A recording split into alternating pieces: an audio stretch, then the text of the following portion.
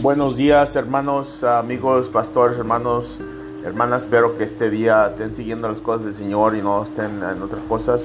Que Dios te bendiga y que sigas adelante. Y te animo aquí, son las 7:22, el nombre todopoderoso del Señor Jesucristo. El Espíritu Santo que está dentro de nosotros nos tiene que convertir, nos tiene que avisar, nos avisa que estamos haciendo mal. ¿Estás haciendo mal? ¿Estás haciendo bien? ¿Qué estás haciendo este día? En el nombre de Jesús. Y el verso de esta mañana es Romanos 8:1 y dice: mira, no hay ninguna condenación, esos que están en Cristo, que están en Cristo, en ellos.